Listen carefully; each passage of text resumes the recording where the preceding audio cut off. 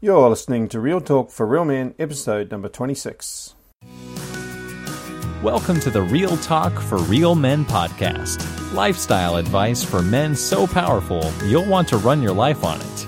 And now your hosts, Guy Mullen and Chris Field. Well, hello men, and welcome back to another episode of Real Talk for Real Men. I'm Guy Mullen, and I'm Chris Field. Great to be with you again. And it's good to have you back with us for another episode.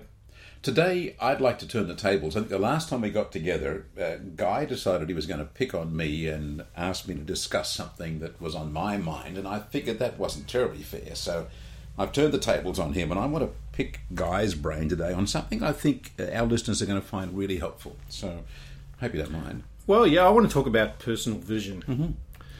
So, what is personal vision? Well, I really like a definition that a guy called Andy Stanley has, and I want to get him on the show one time, and so you have to hold me to that to get him on here, because he's got a very good book, Visioneering, and what he has written about vision and personal vision making in that book, you'll probably recognise, because it's something I've been reading about lately. But one of the definitions he has for vision is for not just something that could be, but it's a mental picture of what something that should be. Not just what could be, but what should be. Now, let me just and interrupt you expanding on that now, why it should be done now. No. I've got to interrupt you because you're a man of vision. I mean, this whole program was your vision over time, and you worked away at. So why do you need to know anything more about vision when you are already a visionary person yourself? Because I want to understand the visions that I have for my life and for my family and where God is taking me in my life. So as you investigate vision, is there really stuff you didn't already know? Absolutely, because I want to know, am I just having my own thoughts about what I want to do? Am I just being driven by selfish ambition? Or is it by thoughts and desires that the Lord is placing in my heart? So basically, some of our listeners could be people full of vision, and not one of those visions are ones that should be pursued, possibly. So it's not just a matter about being visionary. It's a matter about somehow having to filter the visions? Well, yes, and that's a journey. And when we start as a young man, what's the first vision you can remember having for yourself? I probably owned my own car. I don't know. No, it's a long time ago. Well, probably my first vision is I wanted to be a professional football player like my idol, Kenny Dalglish. But that vision wasn't strong enough for me because I wasn't prepared to pay the price. I wasn't prepared to spend the time.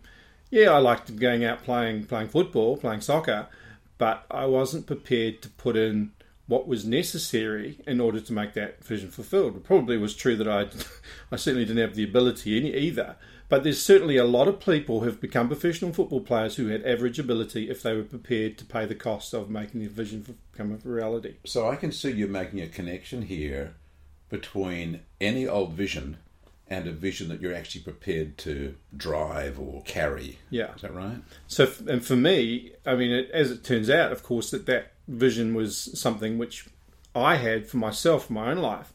That wasn't actually something that God had placed in my heart. And then subsequently, I had other visions for my life. So when I was finishing university, or when I was in university, I had a vision for one day being a father, for getting married, for being a father, and I had a vision for one day having not just my grandchildren, but one day having my great-grandchildren on my knee. You're not old enough yet, man. I'm not old enough for that. I'm not even a grandfather yet. But that's the vision that it was strange to have as a 21-year-old. Mm-hmm. It was a strange sort of vision to have, but that's something which became important to me to become a husband, to become a family man, to start building a legacy and to have a legacy that I would be pleased of. That's more a godly vision. That was more of a godly vision that I had. Then I had another vision. Once I started work, this was sort of back in around about 94-ish. I had a vision of earning a certain amount of money by the time I was 30.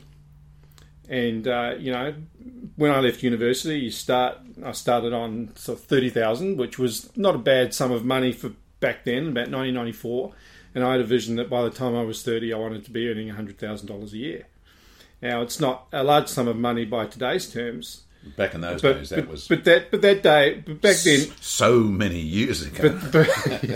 But back then, it was, it's not exorbitant. A lot of people now have a vision of earning $1 million by the time they're 25 or something. Mm-hmm. So, I wasn't trying to be greedy, but it was a vision that I had, that I would set a marker for building my career and would measure my success of my career by.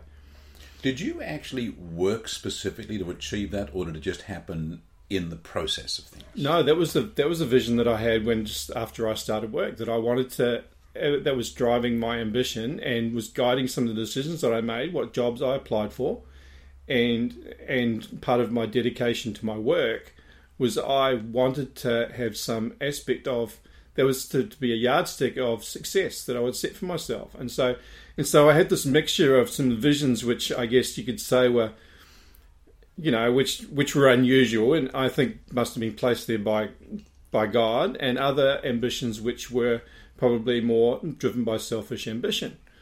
And so one of the things that I've often grappled with over the years is how to recognize which of these ambitions are just being driven by myself and my own selfish ambitions versus which are the ones which God has placed there. Have you come up with some kind of filtering mechanism yet, or has Andy Stanley's book helped you kind of settle on something that you'd call a filtering mechanism? Yeah, well, I'm still working on that, and I'm not going to answer that in today's question, but in today's session. But one of the things that I've prayed many times over the last few years is for the Lord to replace my selfish and human ambitions and my desires that I have in my heart with things which are dear to His heart.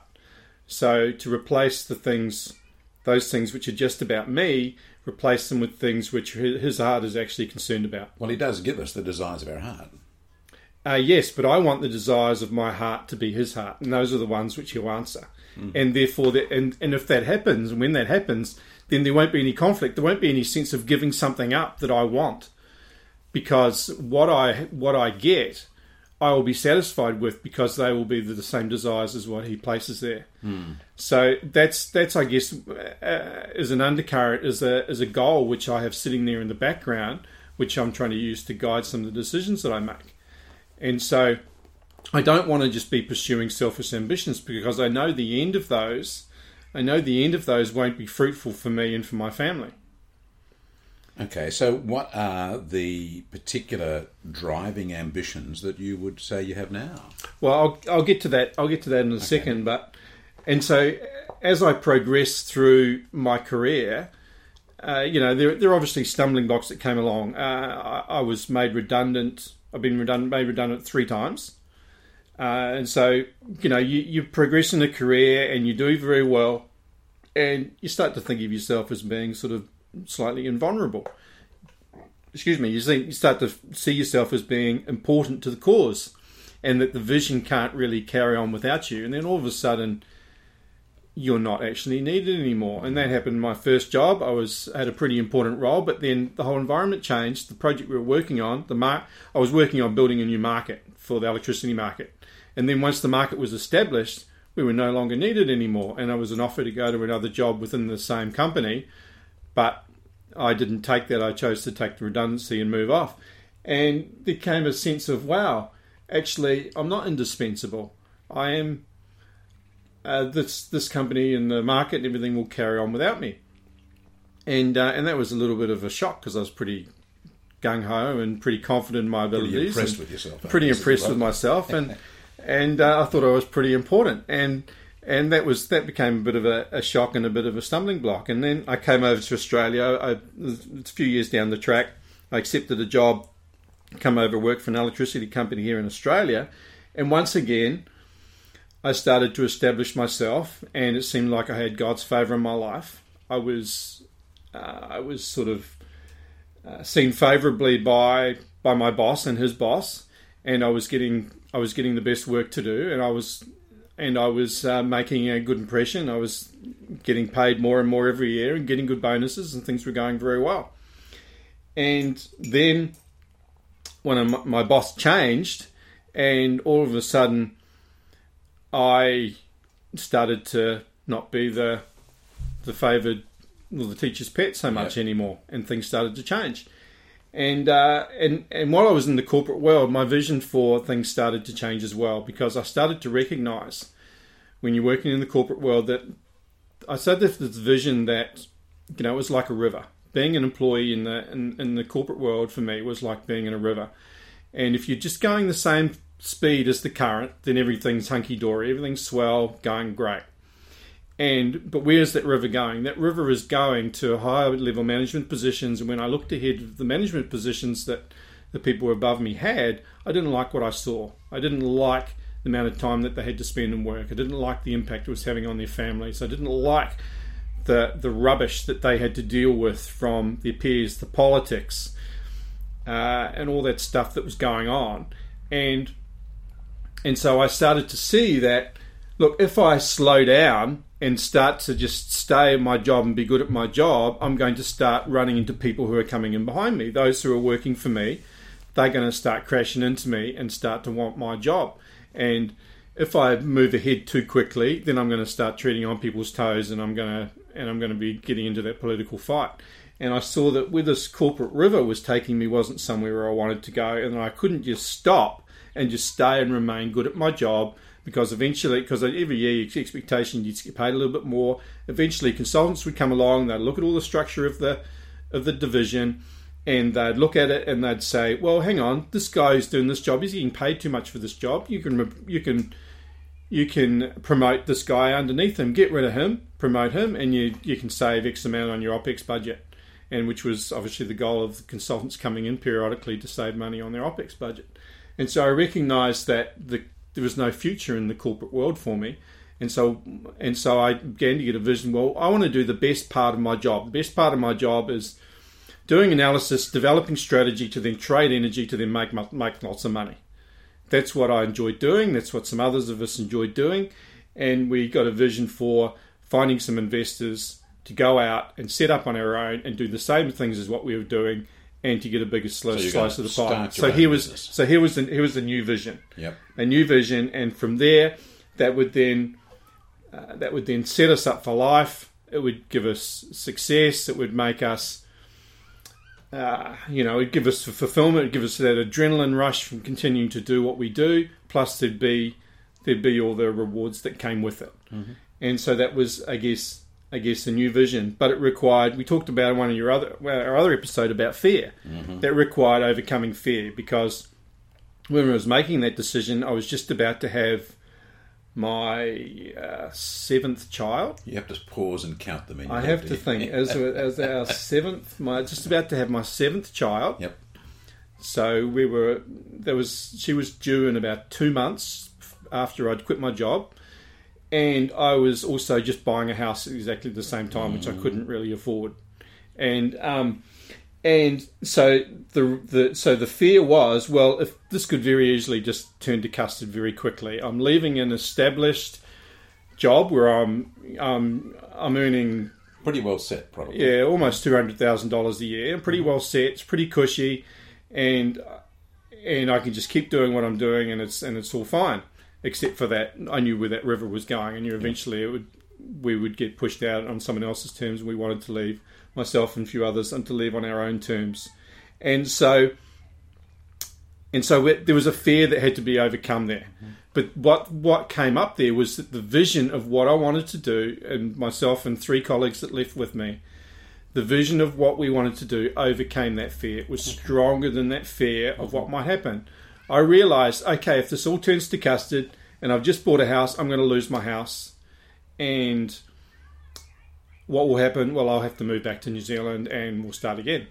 But so I worked through what was the worst case scenario. And so that's one of the things with establishing a vision and thinking through what is the fear of this going wrong, is to have a realistic expectation of what's the worst that can happen. And I was okay with the worst that can happen. It wasn't irrational. I wasn't thinking, okay, my life's going to completely end. I'm going to die or I'm going to lose my marriage if this turns to custard. Yeah, the consequences would be severe. I would lose a significant amount of money, but I would be able to start again. But the upside was huge. The upside was starting your own business and having potential upside of doing something you really enjoy and get really well rewarded for it, plus all the recognition that would come with that. And so the vision and the potential that was there was much better than the potential downside. And that was one of the keys for pursuing a vision. Okay. Now I noticed, and when we think about this, that Moses transferred to Joshua a leadership role way back in Joshua chapter 1. And he differentiated there something that struck me quite some time ago. And it's just resonating as you're talking about what you went through. Because he says to Joshua, be strong, be of good courage. Meditate in the law that I've given you. And the end of that particular verse, and we're talking about verse 7 of Joshua chapter 1, is you will have good success. And it struck me some years ago that if there's good success, there must be Bad success. bad success. People who chase a vision, pursue it with all their energy, they get everything they're after, but at the expense of their marriage, or at the expense of their health, or at the expense of their family. And you can hardly call that good success. So part of this whole vision journey that you're talking about, particularly as related to career, you were thinking about the sort of success that was actually going to be good success. Yeah, and most of us will think about, well, we'll chase that promotion, we'll chase those extra hours at work to be able to better provide for our family, to be able to pay off the house, be able to afford the car, and so on. And so we can, and so many marriages end with that sort of in mind. But I was doing this all for you. Yeah. But I was doing this all for you. And so the thing we have to remember is that we cannot sacrifice those things which are actually more important but less sexy, if you like. The long-term rewards of a family and a marriage, the longer-term benefits, whereas pursuing the job and the next promotion, and those provide you with some very short-term rewards, which are much more. The short-term rewards drive us and motivate us much more. But we've got to remember when we're pursuing a vision that we're not sacrificing something which is actually more important in order to achieve that vision. So I hear you almost talking about layers of vision, like a vision for work and income, overlaid over a vision for family and longer term, and maybe a vision for your ongoing impact in the world in the longer term. Almost like, it seems in my way of thinking, like several streams of vision kind of interweaving. And I think we need to go back and think about, well, what needs to sit underneath your vision? So what is going to drive the visions that you come up with? You mean like an undergirding vision? The one that what is going to... So when you come up with a vision, what sits underneath that's going to drive those thoughts? Well, underneath that vision, you're going to have things like what are your values? So what are your core values? So your core values are going to impact what vision you come up with. So one of my values is family. Value was very important to me, and I had that vision back when I was a 20-year-old, that of one day having my great-grandchildren sitting on my knee. And of course, and marriage was interwoven in that as well. I married my childhood sweetheart. We've talked about that in other episodes, that we had a 21 year courtship. So we knew each other since we were 1 year old. And so there was a family value which underpinned my value, my vision. So I wasn't prepared to go against that value in order to drive a vision. I wasn't going to come up with a vision which wasn't in line with my values. Whose vision was all the money I can get as fast as I can get it, and that was their bottom line value system, would come up with entirely different visions to the ones you would, because their value system would be different. Yeah, well, more down to the point, they would be prepared to sacrifice some other things in pursuit of that vision. Right. So there can come a point where you've got to give up that vision because there are other things that are more important, and that's what happened to me. And so, and underneath that value then has your core beliefs. What are your core beliefs? So as a Christian man, so I have some core beliefs. One of those is that I'm answerable to God, that I'm a child of His. He's paid a price for me, and so He is the one who dictates what happens in my life, good and bad. Right? And one thing that Norm Wakefield says is that love is doing the best that it can do. So in my life. So when things don't turn out the way I want, my vision isn't turning out the way I expect, well, it's not just something that God is allowing to happen, but it's actually part of His plan, because He has got a grander plan, a grander vision than what I've got. So he knows you'll get more good out of things not going exactly the way you want than if everything went exactly the way you wanted it. Yeah, and so for a lot of the time when I was going through the corporate world, I felt like a bit like a golden child in some respects. I couldn't do any wrong. It seemed like the favour of the company and the favour of God was like having the Midas touch. And then it was quite a shock when you lose that. It's quite a shock when that disappears. There's a change of management, there's a change of ownership. Or just it can be unexplained. That Midas touch just disappears, and it seems that you don't have that ability anymore, and it can be quite unsettling. And there's been times when I've felt a bit like King Saul. He had that Midas touch. He was taller than everybody else, and he had that strength, and he had that kudos. He had that admiration of all his men. He had the favour of God in his life, becoming king, and then all of a sudden it was gone. And he didn't cope with that very well. No. He didn't cope with that very well at all. And I'm not going to go down that path in this conversation, but it felt a bit like that at times. So anyway,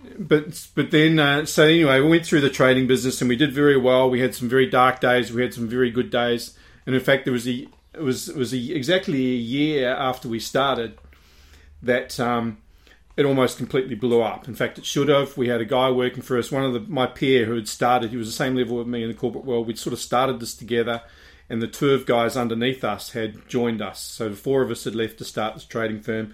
We joined up with some US investors who were ex-Microsoft and AT&T guys who made a lot of money and had their own fund and were investing in us.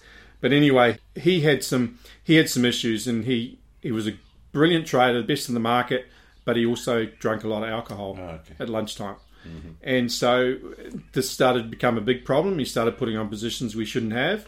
We started selling options which we shouldn't have been doing, and we got ourselves into a very big hole. And we started to chew into our operational funds in order to support our trading operations.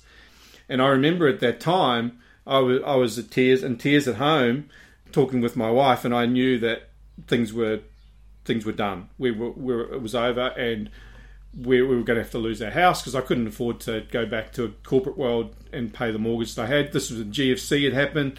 I had some property investments which had turned to custard. I thought, this is it. This is the vision. It's all ended. And the Lord intervened, and it came right. Wow. Well, it's a long story, but there was a sense of having to give up that vision. You want to pursue that vision, but you also need to hold it loosely as well. Right. There are some things which are more important than your vision. Mm-hmm. Your moral authority is one of those. Mm-hmm. Keeping your integrity, keeping your character, and not allowing that to be compromised. Making sure you don't negate your core beliefs and your values in the pursuit of that vision. Ironically, the guys who were investing in us, they had made a lot of money. They made an enormous amount of money through their previous investments and so on. But none of them. There was only one of them who was still with his wife and kids. Oh, right. Yeah. And so they paid a price. They paid a huge price. I mean, they were pursuing this value, this vision of success for their firm, but they were prepared to sacrifice some things to do it. And one of them, in fact, had an affair with one of the partners in the firm's girlfriend when he was over in China. And so you had this undercurrent of stuff going on, and so they prepared to sacrifice their core values. Maybe they didn't have them as values in order to pursue their vision. And then I sort of had that choice when things were coming to an end with my trading business. I'm not going to talk about how that happened, but we had to close down the firm, and we were looking to start it all again. But But things had come to a point where it was becoming to take too much of a toll on my family. Mm-hmm. And my family needed me to be around a lot more than what I could be when I was trading. Underlying core value of you. Underlying core value. Mm-hmm. And so the vision of what I really wanted, what I previously wanted to do with the trading firm, I wanted to build it to a business which had sort of $150 million of trading capital, and I wanted to have a certain size of employees and to have a certain size of market share, and these were visions that I had for the business, but I had to let those go because there was another vision which needed to trump that, and I wasn't prepared to put those. You could see that the family would have suffered? Oh, absolutely. Yeah. Yeah, and in fact, when I started the trading, my wife and I made an agreement that I was going to be at the hands-on, detailed level that I was for 5 years. That was the commitment that I made. That 5 she years made. maximum. 5 years maximum. Yep. And because I was commuting 3 hours a day, an hour and a half each way, and trying to build a business and trade energy, and the market and the weather dictated some long hours at times, and of course, and I've got a large family, and we were homeschooling, and so there were huge demands, and so that could only be sustained for a season. And if it could be made successful in that period of time, and I could start to step back and be able to move out of it and have a smaller role and be able to hand it over, then that was what I was trying to do. But ultimately, that didn't happen, and so God intervened, and I just had to let it go. So you're contrasting yourself here with those people who actually have a vision, but they get eaten by the vision. They get eaten by the vision. Yep. And so the caution would be, one, make sure your vision is God's vision and not just your own indulgence. But two, even in living out the vision, don't let it violate your core values. And particularly, don't let it eat you up and take you away all the things. And it's hard, because to pursue a vision, you've got to be bold, you've got to be unpopular, you've got to be radical, you've got to take extreme action, because if it was easy, everybody else would have done it. Right. So you have to be driven, but you've got to know where the limits are. You've got to keep seeking God and work out where the limits of that vision is, because otherwise it will eat you and will destroy the rest of your life. Many years ago, I was in your holy land, New Zealand, and I went to a place called Te Puke, a little town, and there was a road in Te Puke where about 6 or 7 families lived, and they had taken a tropical fruit called the Chinese gooseberry, and they had given it its own brand new name. They called it a kiwi fruit, and they picked a particular variety of this kiwi fruit and sought to make it an international popular fruit. And as of course we all know, we all eat that around the world these days. Yep. They went through all hell and high water to be able to make that possible. But when I visited Millionaires Row in Te Puke and went in and inspected the sorting apparatus and the farms and did different things there many years ago, one of the people who'd worked in that industry right from the very beginning with these early families and helped to get it all happening, he made the comment that just about every single one of those families had ended up in divorce and messes just completely. So even though they succeeded in material terms and succeeded in creating something that they've envisaged making, kiwi fruit as an internationally recognised brand name and thing that people eat, the price they actually paid. And it wasn't that they weren't without money. They had money, they could travel the world, they could buy the new cars, but even that success was part of the corruption. They found that they didn't get the satisfaction and joy out of all of that they wanted. They looked for maybe extramarital relationships and other things that destroyed some of those families in the process. So this comes back to that comment about looking for good success, not just success at any price, but a success that will actually do you good, out of Joshua 1:7. Yeah. And look, as we grow in our walk, as our spiritual maturity, as we learn from our experiences, then this is not something that we have an answer to necessarily when we're young. It takes time to, as we walk through our faith, to learn where these boundaries are for ourselves. When the vision is strong enough, then we have a greater fear of regret than we do of failure. And that's what has pursued me in pursuit of my visions. So I have a greater fear of regret than I do of failure. I hate failure, and I have a number of failures, but I don't want to be looking back and regretting not trying. But having listened to you for the last half hour, I think you're giving a schizophrenic message to our listeners, or at least Probably. 2 opposing messages. Let me see what I can distill out of what you're saying. You would want men to have vision. Yes. Absolutely. You'd want them to have godly vision. In each part of our life. So in your vision in your business, vision in your family, vision in your personal life, vision in your spiritual walk. But you wouldn't want them to be obsessive about those visions and allow the vision itself to destroy them.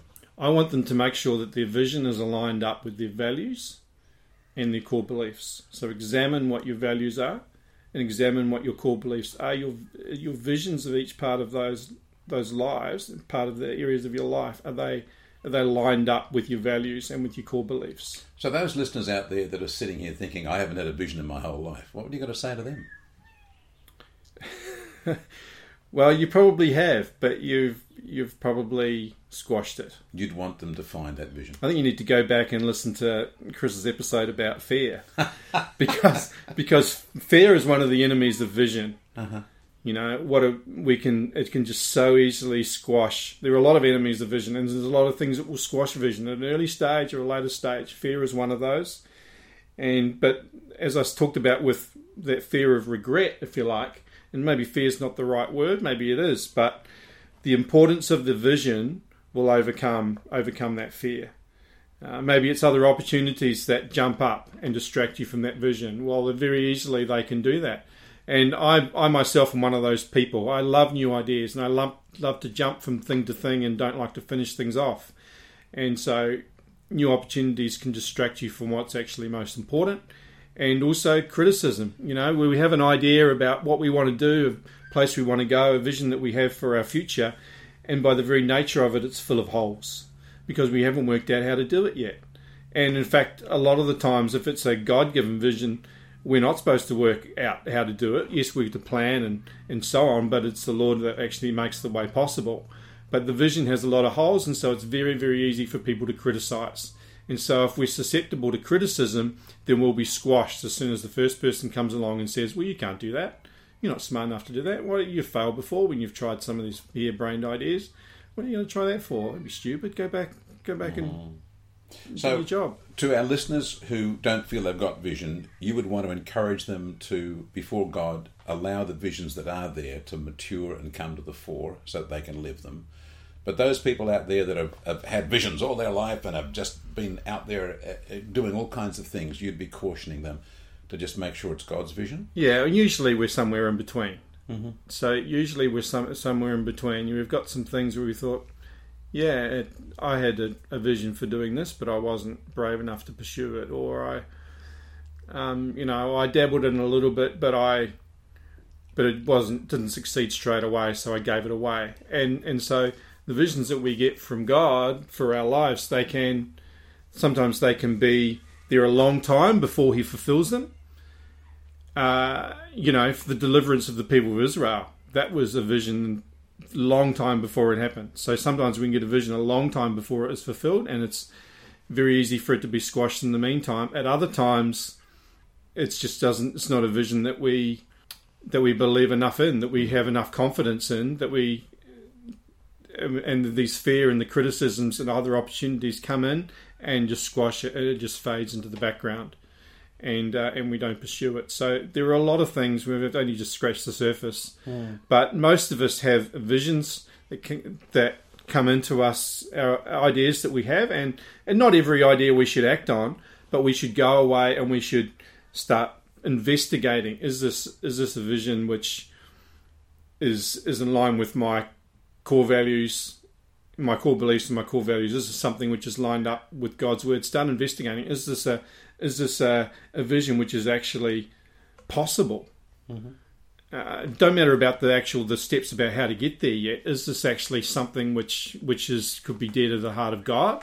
And it doesn't have to be some religious vision either. I mean, the vision of starting a trading firm wasn't some religious vision, but it was something that God used in my life and in my family's life. It was a secular vision. It doesn't have to be something religious. And I guess the last thing I hear you saying that's worth commenting before we close is really make sure you solidly hold your core values. Yeah, solidly hold your core values, and if we're not holding those closely, then we could be tempted to compromise our values in order to pursue our vision. You've got to pursue a vision with, as I said, with boldness, with determination, but you don't want to take that too far, where it sacrifices things down the track you're not going to want to really sacrifice. Yeah. Listen, thanks for being very honest. You've shared a fair bit of your journey there with us, and we appreciate that. I hope that the guys have really caught something of an inspiration about dusting out their vision and actually giving it another look and bringing it before God and looking at what He's got for them. So thanks for that. My pleasure.